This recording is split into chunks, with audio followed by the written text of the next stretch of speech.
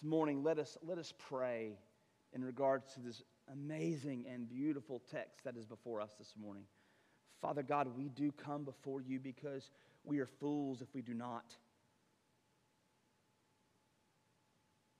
How foolish and unwise for us to come to your word this morning as if though it had not the power of God unto salvation.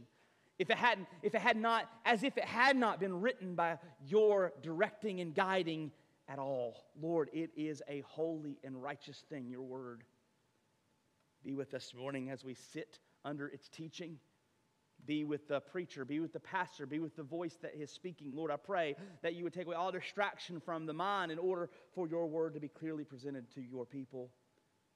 For all of us who are listening and hearing, including the one who speaks and preaches, Lord, I pray that your word would not go void in our hearts, our minds, lives, and our souls, Lord, that we would not depart from it. It would not depart from us, as you say that your word would not do. Be with us now as we sit under its teaching. We love you. We thank you, Lord Jesus. Amen. Amen. And you may be seated this morning. Well, this morning we have before us a sermon in which I've titled, Submit Your Resume to God. And so that's for you to think through. Submit your resume to God.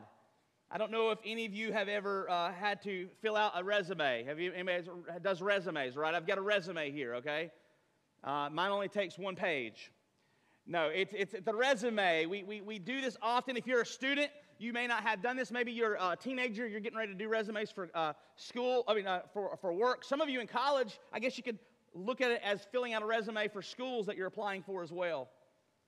But you see, when we seek to do a resume, we're usually making one or writing one for a perceived, maybe a new job of sorts. We usually must submit this resume in order to get in the front door. These resumes that we fill out and send to people like employers is to be able to say, look, this is something about me. This is something I wish you to know about me in order to get the attention of those who are giving jobs or giving position. Ultimately, when we write a resume, we are saying to those so named that I am qualified. We're saying and filling out, I can do these things. We say, I am capable. Choose me out of all the others that you have on your desk. Our resume says, here's what sets me apart from everyone else. This is why I feel as if I am up for the task. I remember when I was in the military, I've always had a hard time writing resumes because you just kind of have to sell yourself. I've never been really good at selling myself, right? I just don't do very well at that. And so when you have to do a resume, you have to like brag a little bit. You have to say, hey, look, this is what I've done. This is what I can do. Hey, I've done this. I've worked with this. I remember being in the military, we have to write reports, quarterly reports. And if you write reports, oftentimes those reports would give you brownie points in regards to your unit for when you get a position or promotion faster or rank. And I remember when I was in the military, there's just some words that I always chuckled at every time I had to write a report about myself. And I remember one word like this.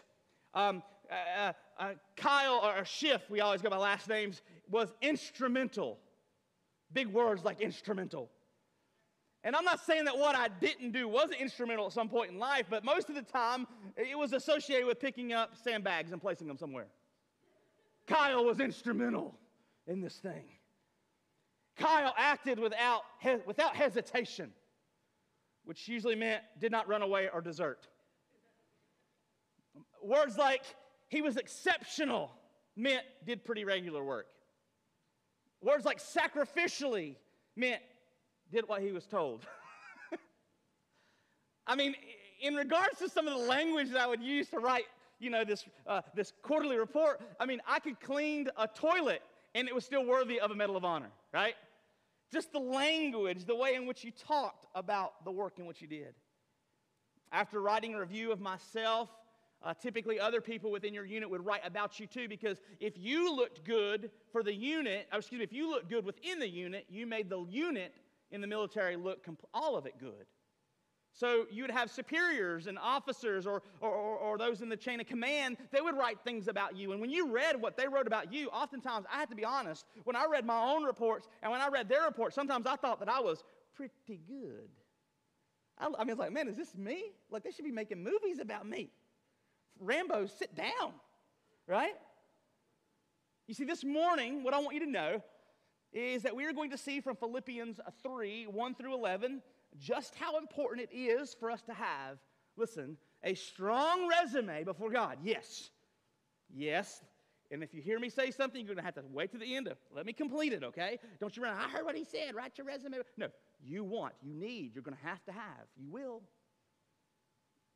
A strong resume before God. In other words, what is written down upon your resume, figuratively speaking, is of vital importance in standing before God. So this morning, what I want us to do as we navigate through this text, I want you to see there are 3 points or 3 things I wish to highlight as we step through this text together. And they should be up there on your screen this morning. And these are the 3 steps. These are the 3 things I wish for you all to see. Number 1, if you're taking notes, is this. Paul gives a word of warning for resume writers. Yes, Paul gives a word of warning for resume writers. We'll see this in verses 2 and 3. Point 2, Paul gives his own resume before God. Paul says, hey, look, I want to read you mine. We see this in 4 through 6. Number 3, Paul's resume receives an upgrade. And we'll see this in 7 through 11 specifically, but 7 through 7 through 8 specifically. So this morning, these 3. Paul gives a word of warning for resume writers. Number 2, Paul gives his own resume before God and others. Number 3, Paul's resume receives an upgrade. Let's look at point 1. Let's look at first verses 2 through 3 specifically. And it says there once again in the text, look out for the dogs, look out for the evildoers, look out for those who mutilate the flesh, for we are the circumcision who worship by the Spirit of God and glory in Christ Jesus and put no confidence in the flesh. First off, what I want you to know is who he's writing to. He's writing to the church of Philippi, but what he's writing about is a group of people known as, we've come to know them as the Judaizers. If you remember the book of Galatians, the book of Galatians was written to warn the church of Galatia about these individuals, these same individuals. It seems everywhere that the Apostle Paul went in his missionary journey, in his church planting efforts, he always came in contact with these called the Judaizers. And what made them so dangerous is that Paul labeled them, if you remember in Galatians 1:6, he said the things that they preach, the things that they teach, he said, quote, is another gospel. Another gospel. It means that, and there's not 2. It's just that it's another good news, which isn't good news at all. There's only one good news. The Apostle Paul said they teach something different. And the reason why it was different, the reason why it was not good news, is because it involved a subtle, yet a very slippery shift of one's trust away from Jesus Christ alone for salvation and back upon self. The Judaizers were those who came in and said, hey, look, Apostle Paul, the preaching of the cross, grace, awesome, great. We are for it. We are all about it. They didn't stand in opposition about it, but they said, it's all good and stuff, but you got to understand, that gospel of grace, that gospel of mercy thing, it still needs you to do stuff. It needs you to work and to gain and to have something. You've got to be able to look at yourself and someone and say, look what I've done. You see, the Judaizers, they loved to share a little bit of glory with God. They needed to be able to share a little bit of glory with God. They needed their religion and their religiosity and their language to somehow say, Jesus plus equals salvation. The apostolic math of the day was Jesus plus nothing equals everything. To add anything would to subtract from the work of Jesus Christ, and that was their math. Judaizers were a lot like me in the sense that they weren't good at math, at least not gospel math. I like to think I'm better at gospel math than they were, at least.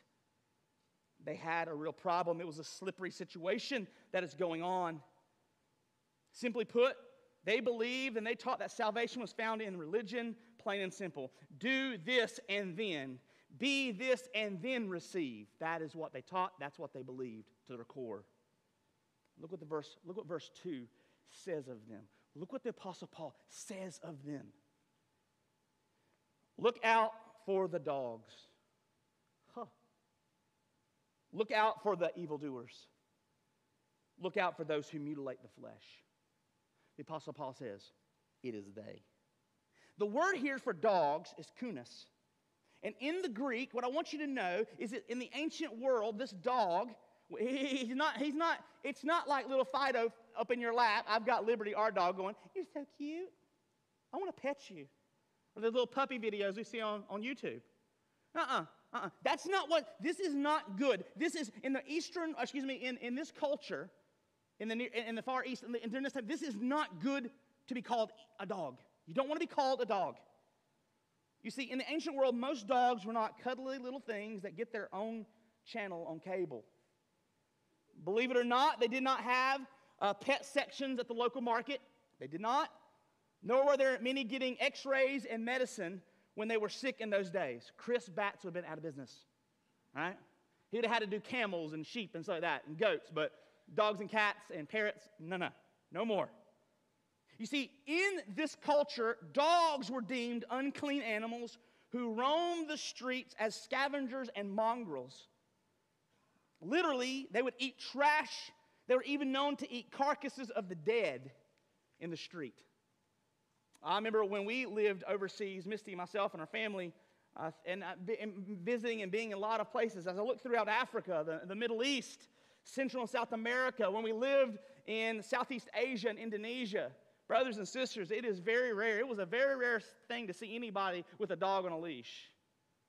It was very rare to see them paying money. This is a Western cultural thing, and it's not in the third world. The third world people are struggling to feed their families and their children in the streets, so they don't feed dogs food. Welcome to America, where our dogs get treated better than the homeless in other countries. It's true. And so what happens is, this is what you have before you. The Apostle Paul is saying, look, these Judaizers who are mutilating the gospel of Jesus Christ, they are dogs. Simply put, dogs were deemed unworthy. And here you have Paul calling the Judaizers, the law keepers, by the way, the ones who kept kosher, the ones who kept the rabbinic law. He said that those are the ones who literally feast on the pollution of trash and of rotting meat. They are deemed unclean and unworthy. Brothers and sisters, the religious leaders are considered unclean and unworthy. That's crazy talk. He goes on to say they are dogs. He says they're evildoers. Then he says, and he uses the word mutilate. Katatome in Greek. This is a really, really visual and very, very powerful word. It is often used in the Old Testament to refer to pagan religious mutilation in connection to worship. Let me give you an example of this. If you want to turn there with me, you can. I'm going to read it. It's 1 Kings 18, 27 through 28. 1 Kings 18, 27 through 28. And if the scene is set for the prophet Elijah, he's on a quest, he's on a journey, if you will, he's on a mission, and he's going up against Mount Carmel. He's going against the 800 to 900 priests of Baal. 400 of them were priests of Baal, 850 of them were the prophets of Baal and the prophets of Asherah. 850 to 900 were there. They were going to basically, it was a rumble in the jungle, so to speak, on the mountain. It was a fight between all their God and the God of Israel, Yahweh, and Elijah was one. One against 900. You know the scene all too well. So awesome was this scene that we actually named our firstborn child Elijah, because this guy's just cool. He's going up against the priests of Baal, and look what he says. Oh my goodness. Listen to this. And at noon, They have been crying out to the God. They've been saying, move and work and do. But all of us, we already know the story a little bit, don't we? We know that their gods are dead, right? We just celebrated Easter. There's only one God who's alive, and He is ours. He is Yahweh. He is God. They are calling down help and favors from dead gods. They do not exist, and this is what happens. And at noon, Elijah mocked them. That's not very nice. And this is what he said to them. Cry loud.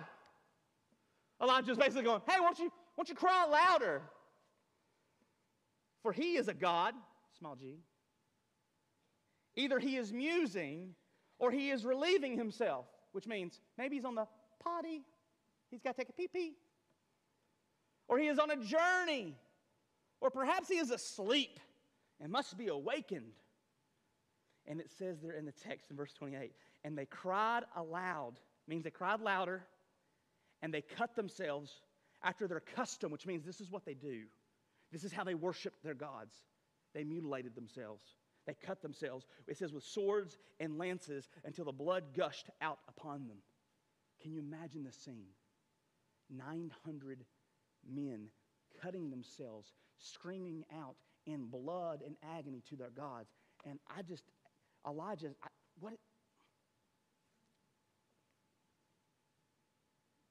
I ain't going to be doing that. I don't have to be doing that. And this is what you see. They mutilate the flesh. They're dogs, they're evildoers, they mutilate. In connection, this word mutilate is in connection with verse 3. Look what it says. We are the circumcision. If anybody knows anything about Jewish culture and custom, what do we know about circumcision? Circumcision is the cutting off of flesh from a male child. And he says, they are mutilation. He says, but we are the circumcision. But listen to the key. Here's the key. Who worship by the Spirit of God, amen, and glory in Jesus Christ. And listen to this. Paul says, and put no confidence in the flesh. My salvation is not tied to the flesh. It is not tied to something I must do in order to be made right in the presence of Almighty God. That's what Paul is saying. If you remember, these Judaizers were making a great deal of circumcision among the Gentiles. Hey, we know the grace of God is good, salvation is good and everything, but you know what? You need to be circumcised, and you need to keep the law, and you need. Jesus plus something equaled something else. In placing so much emphasis on the works of their religion, they were watering down the reality of the true worship. And that is what we see here before us. It says right here in verse 3, by the Spirit of God and the glory that is to be found only in Jesus Christ. Theirs was a do and then. It was a works that wrought your salvation. Do, and then. And you know us in this room this morning, we are not a religion of do, and then. We are a religion of done because of Him in Christ Jesus. These teachers zealously observed outward religious ceremony and activity, but their hearts had become so detached from God that their actual literal circumcision in the flesh, in their religion, had in a sense actually become uncircumcision. They put so much emphasis on the rule and the law of circumcision that after Jesus Christ has come and paid the price once for all, forever and ever, finished and completed and done, that literally if they kept putting so much emphasis on this thing, their circumcision in religion actually had become for them an uncircumcision of the Spirit. It went against everything that they wanted it to be.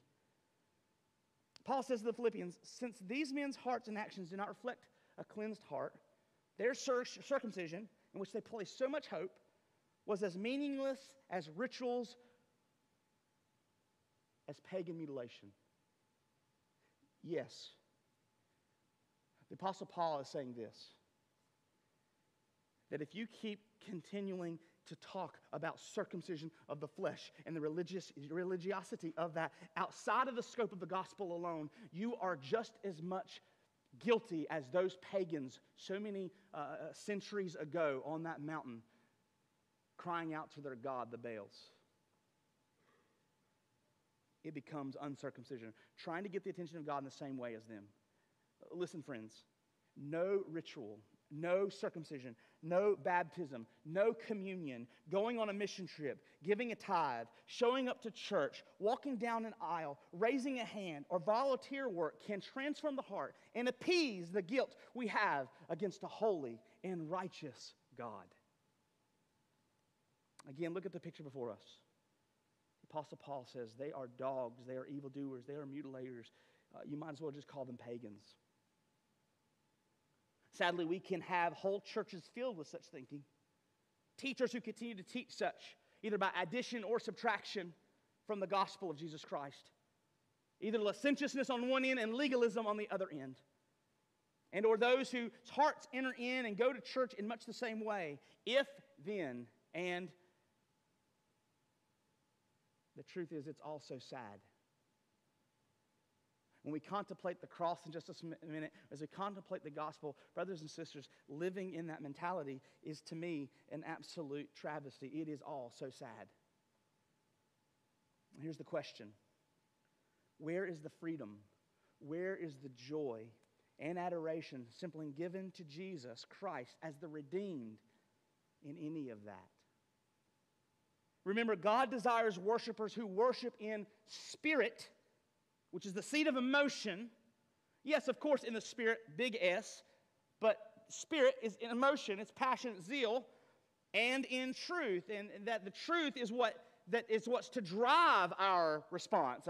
To know God is to know Him in truth, and that truth is supposed to, we say orthodoxy, the proper knowledge leads to orthopraxy, which is proper living response. What we know of Him must be true, and when it is true, we worship Him as such. True Christians put no confidence in any of these other things. They are not seeking the handout of what I can do in religion. God, I gave you this, I showed up, it was raining, and I let my hair get wet. You should, wink, wink, God. I mean, look how committed I am to you. I saw one husband, you know who you are, being absolutely manly. I was looking out the window, and his wife had her hair all did up. And he had his hat off, and he was just like doing this with her, running with her. And I thought to myself, that's a real man. That was awesome. The issue here, we're not doing these things in order to say, look what I've done. God, reward me now. No. You see, for us who truly have a true encounter with Jesus Christ, our joy, our hope, our worship, and salvation is found wholly in Jesus Christ and God's glory in the gospel alone. Our motives have changed. Our reasonings for why we do what we do have changed. We looked at that last week. We don't do things in fear and trembling like lost people do, like pagans do. We do things in fear and trembling because we love God and we do not want our lives to not count for the glory of God who has been so good to us in the gospel. Our motivation has changed. Truthfully, in such actions and attitudes and activity, if it could get us the job, so to speak, if we could do something in order to God say, I need to let that one get the job. If such could be placed upon a resume in order to get God's attention, if we could say, look here, I am qualified. Paul makes the case in our text this morning. He says, of all the people who could earn their salvation, of all those who can move to the front line in regards to their resume, he most certainly would have gotten the job of being not only one of the best, the Apostle Paul says, I would have been the best candidate before God. This is ridiculousness. So look with me in point 2. Paul has this warning against those who are writing resumes according to the flesh, what you can do to make yourselves appropriate in the eyes of God. Now the Apostle Paul says, or here in 2, Paul gives his own resume before God and others with his in 4 through 6. If you look with me there, verse 4, it says this. Though I myself have reason for confidence in the flesh. He said, don't have confidence in the flesh. Don't look to those things. Do not be like the evildoers, the dogs, the mutilators of the flesh. But he says, but if you are going to have if you're going to walk that line, if you want to take that stance, he says, let me be your exhibit number A. I'm he. I'm him, he says. Though I myself have reason for confidence in the flesh. Also, if anyone else thinks he has reason for confidence in the flesh, I have more. Now, before I go on, what I want you to know is this. Paul says, do you think you're qualified? Sit down and listen to me. Now, what we have next in our text is Paul's scaled out overview of his own resume before God in the flesh. What we see here in verses 5 through 6, 4 through 6, but 5 through 6 specifically, can be seen as at least 7 accomplishments that Paul says, if anyone is going to be made beautiful and right in the eyes of God, it would be me. And they point to him being, listen, quotations here. I love it when I can use quotations. That Paul is awesome before God. Paul goes, let me show you how awesome I am before God. I love the way that John MacArthur broke them down, so I'm just going to give him full credit and say, look, this list is from him. I thought it was really, really good. Look at this list. This is what we see in verses 5 through 6. He is giving his resume before God. He's given his resume before man. He says, watch and look and see what I've done. Throughout here, if you're looking with me, it says circumcised on the 8th day. This is salvation by ritual. I was stamped. I was called. I mean, I think of many things. I was baptized when I was this, or I was sprinkled as a... We do this even now. He said, look, I was circumcised on the 8th day of Israel. Bam! God's people. Of the people of Israel, he's salvation by race. Of the tribe of Benjamin, this is salvation by importance and or standing. He goes, me, a Hebrew of Hebrews. Salvation by tradition. To the law, a Pharisee, salvation by religion. As to zeal, a persecutor of the church, salvation by sincerity. As to righteousness under the law, can you believe this? This joker, Paul says, blameless. Salvation by human righteousness. That's salvation by human effort. Apostle Paul says, have you read my resume? Look at it. Stare at it, because if you do, you'll see. If anybody could earn salvation by the hands of man, then I am above all the first in line to get this thing done. I will get the job. Paul holds up his resume and says, listen, if anyone can earn salvation, if anyone can get there with their list of accomplishments, credentials, and all these things, it is I. This is exactly how Paul walked around in his early life in religion. Remember, he walked around with his chest puffed up, and when it came to the people of God, he persecuted them because he knew that he was true and they were not. That's what he believed. This was exactly his hope and trust. And yet now Paul establishes from our text how he learned. I'll talk about that in a minute. Or let me say this, how he was made aware that his resume needed a powerful update. Far from being a strong resume, Paul had learned that his list was actually a liability before God and not a strength. Number one, we see that he says, put no confidence in the flesh. I have a warning for you who are resume writers in the flesh. Now we see here in 2 that Paul says in 4 through 6, hey, by the way, if anybody can get there, look at my resume, and he gives it to us now. And now, if you will, with point 3, Paul's resume receives a upgrade. I would put here, if you want, beside of it in my notes, I have made worthy. We see this is 7 through 11, but specifically 7 and 8. I want you to read this. Look what he says. 7 through 8, he says, but whatever gain I had, I counted as loss for the sake of Christ. When you see the sake of Christ, you need to know it literally can mean because of Christ. And I like that. But whatever gain I had, I counted as loss for the sake or because of Christ. Indeed, I count everything as loss because of the surpassing worth of knowing Christ Jesus, my Lord. For his sake, or because of him, or due to him, I have suffered the loss of all things and count them as rubbish in order that I may gain Christ. The statement here, but whatever gain I had, I counted loss for the sake of Christ, truly sums up the dramatic change that took place in Paul's soul and his mind when he met Christ on that road called Damascus. All his cherished accomplishments that stood in his gain column of his resume, as it were, suddenly became loss, bankruptcy, and liability. Listen, in the face of Jesus Christ, in the splendor of his holiness and righteousness, remember, Paul was on the road to Damascus to do one thing and do one thing alone: It was to earn his favor before God because he was going after and attacking the people of the way, the gospel way, Jesus Christ in his glory way. And he said, I am going on a task. Listen, brothers and sisters, if you say, I have chosen, well, he chose something too. He chose to persecute the church. And on that journey, on the Damascus Road, what happens? Jesus stands before him and says, Paul, boom! Sorry, Tony, I just got you. If you weren't awake, you are now. I watched her. That was the Holy Spirit or you just were scared. Boom. I'm going to remember that. That was great. Jesus says,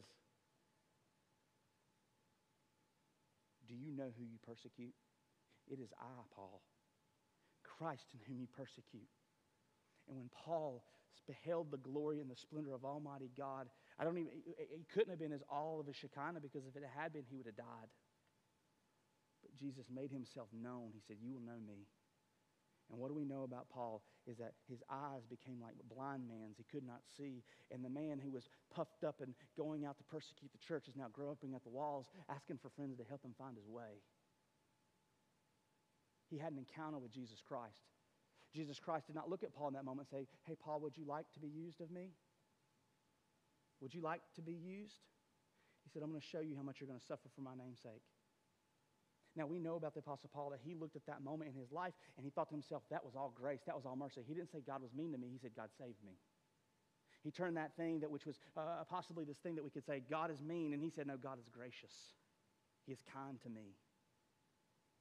And we see this, that in this moment, all his best in order to please God was what we see in Isaiah 64:6. It was all his best in order to please God was at poor, wretched rags.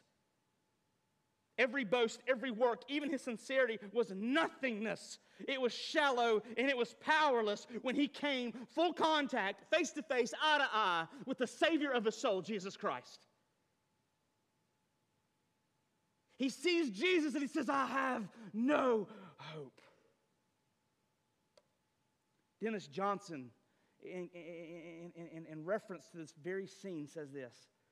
I quote, Paul deliberately employs banking terminology.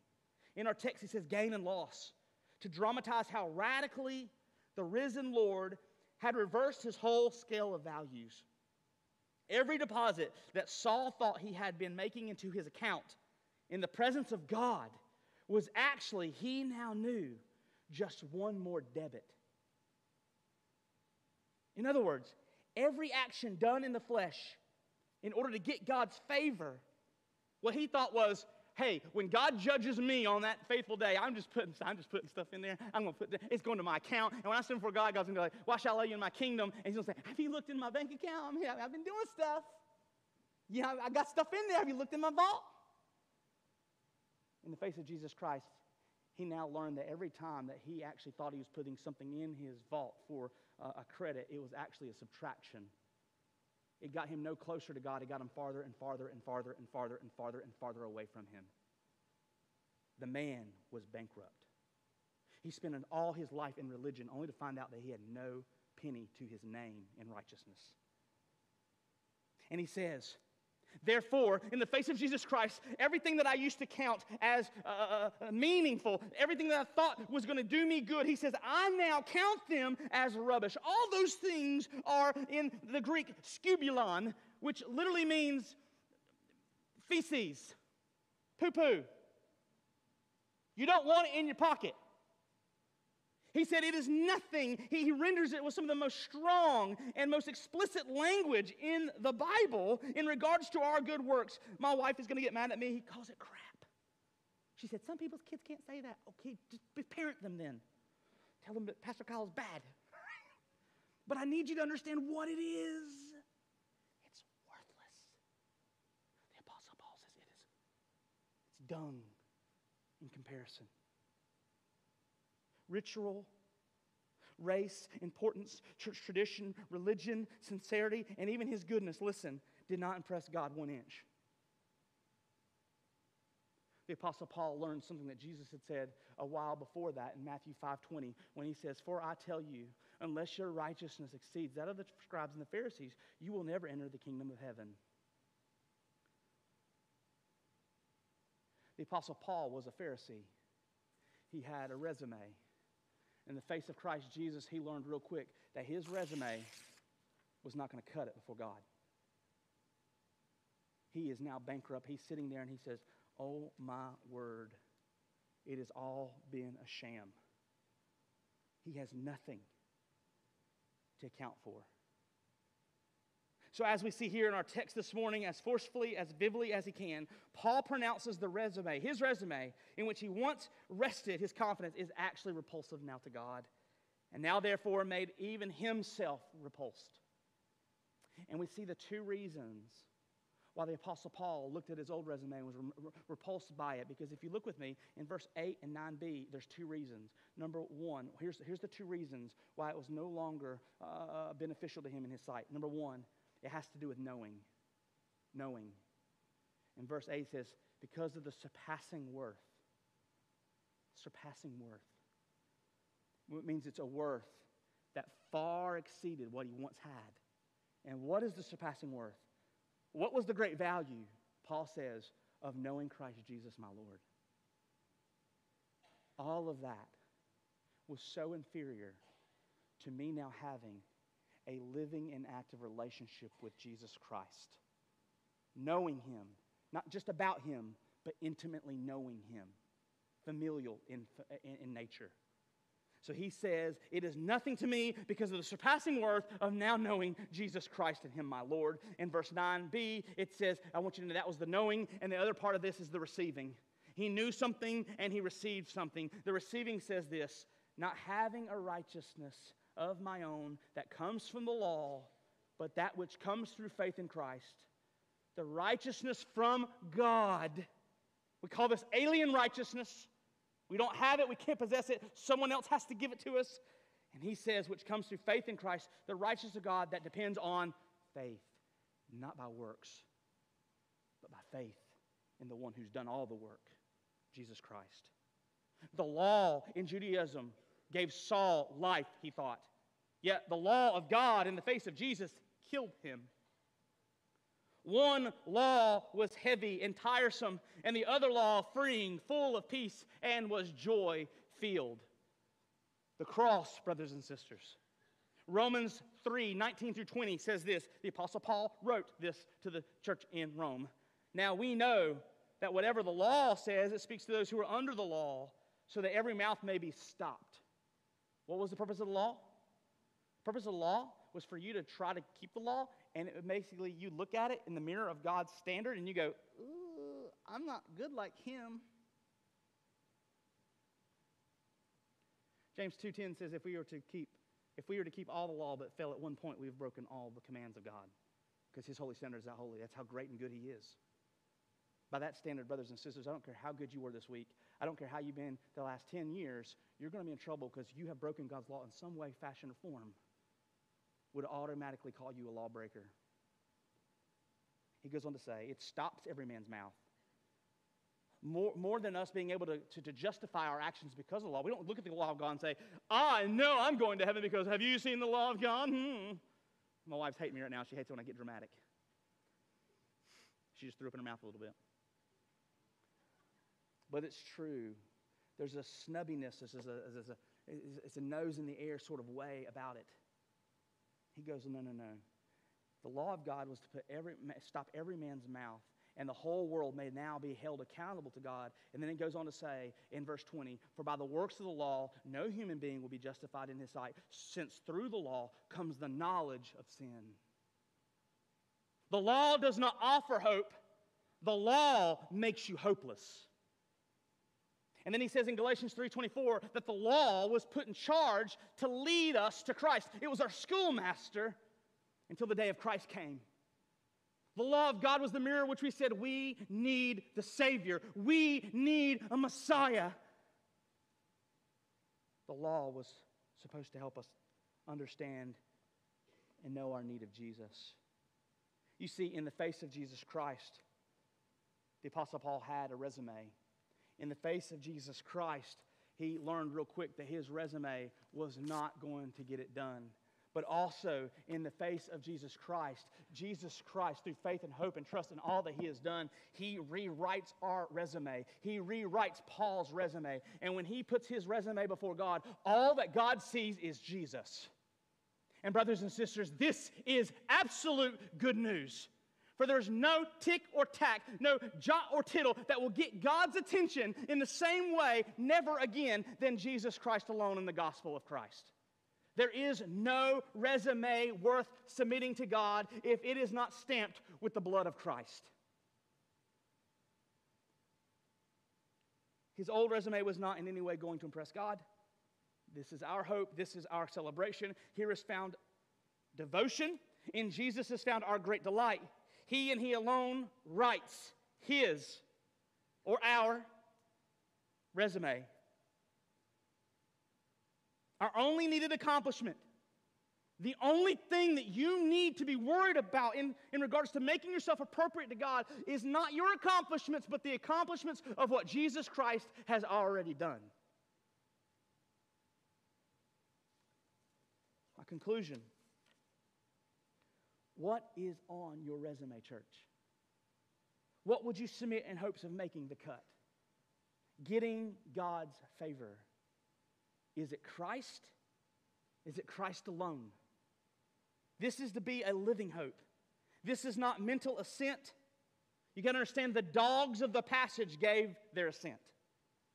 They shook their heads and gave amen at the appropriate places. However, in their teaching and in their practice and in their living, they were still far too caught up with resume writing.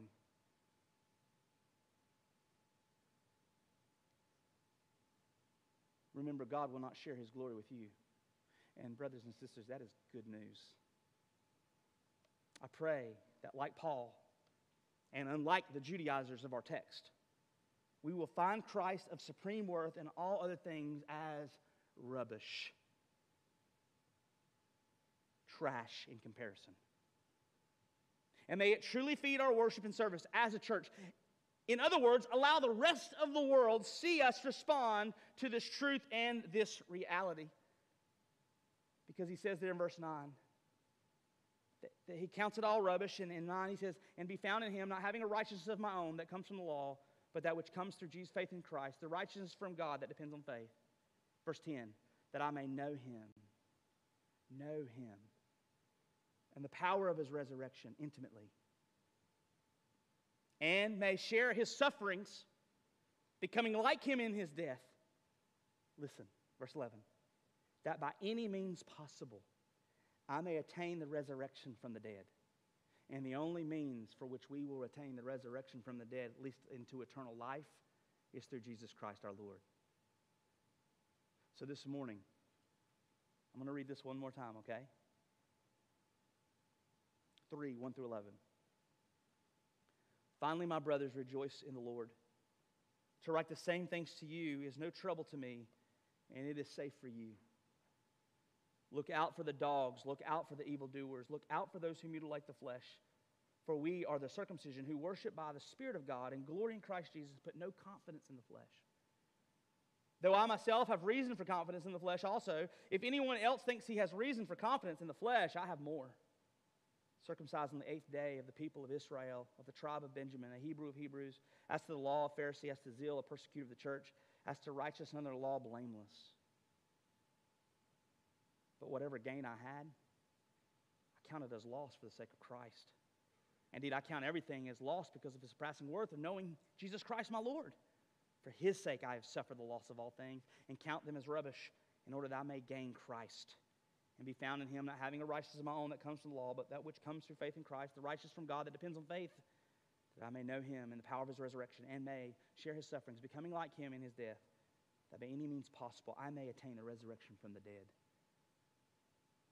Thank God for the gospel of Jesus Christ. Amen. Is this our song? Is this the theme of your soul? Have you tasted and experienced it and know it well?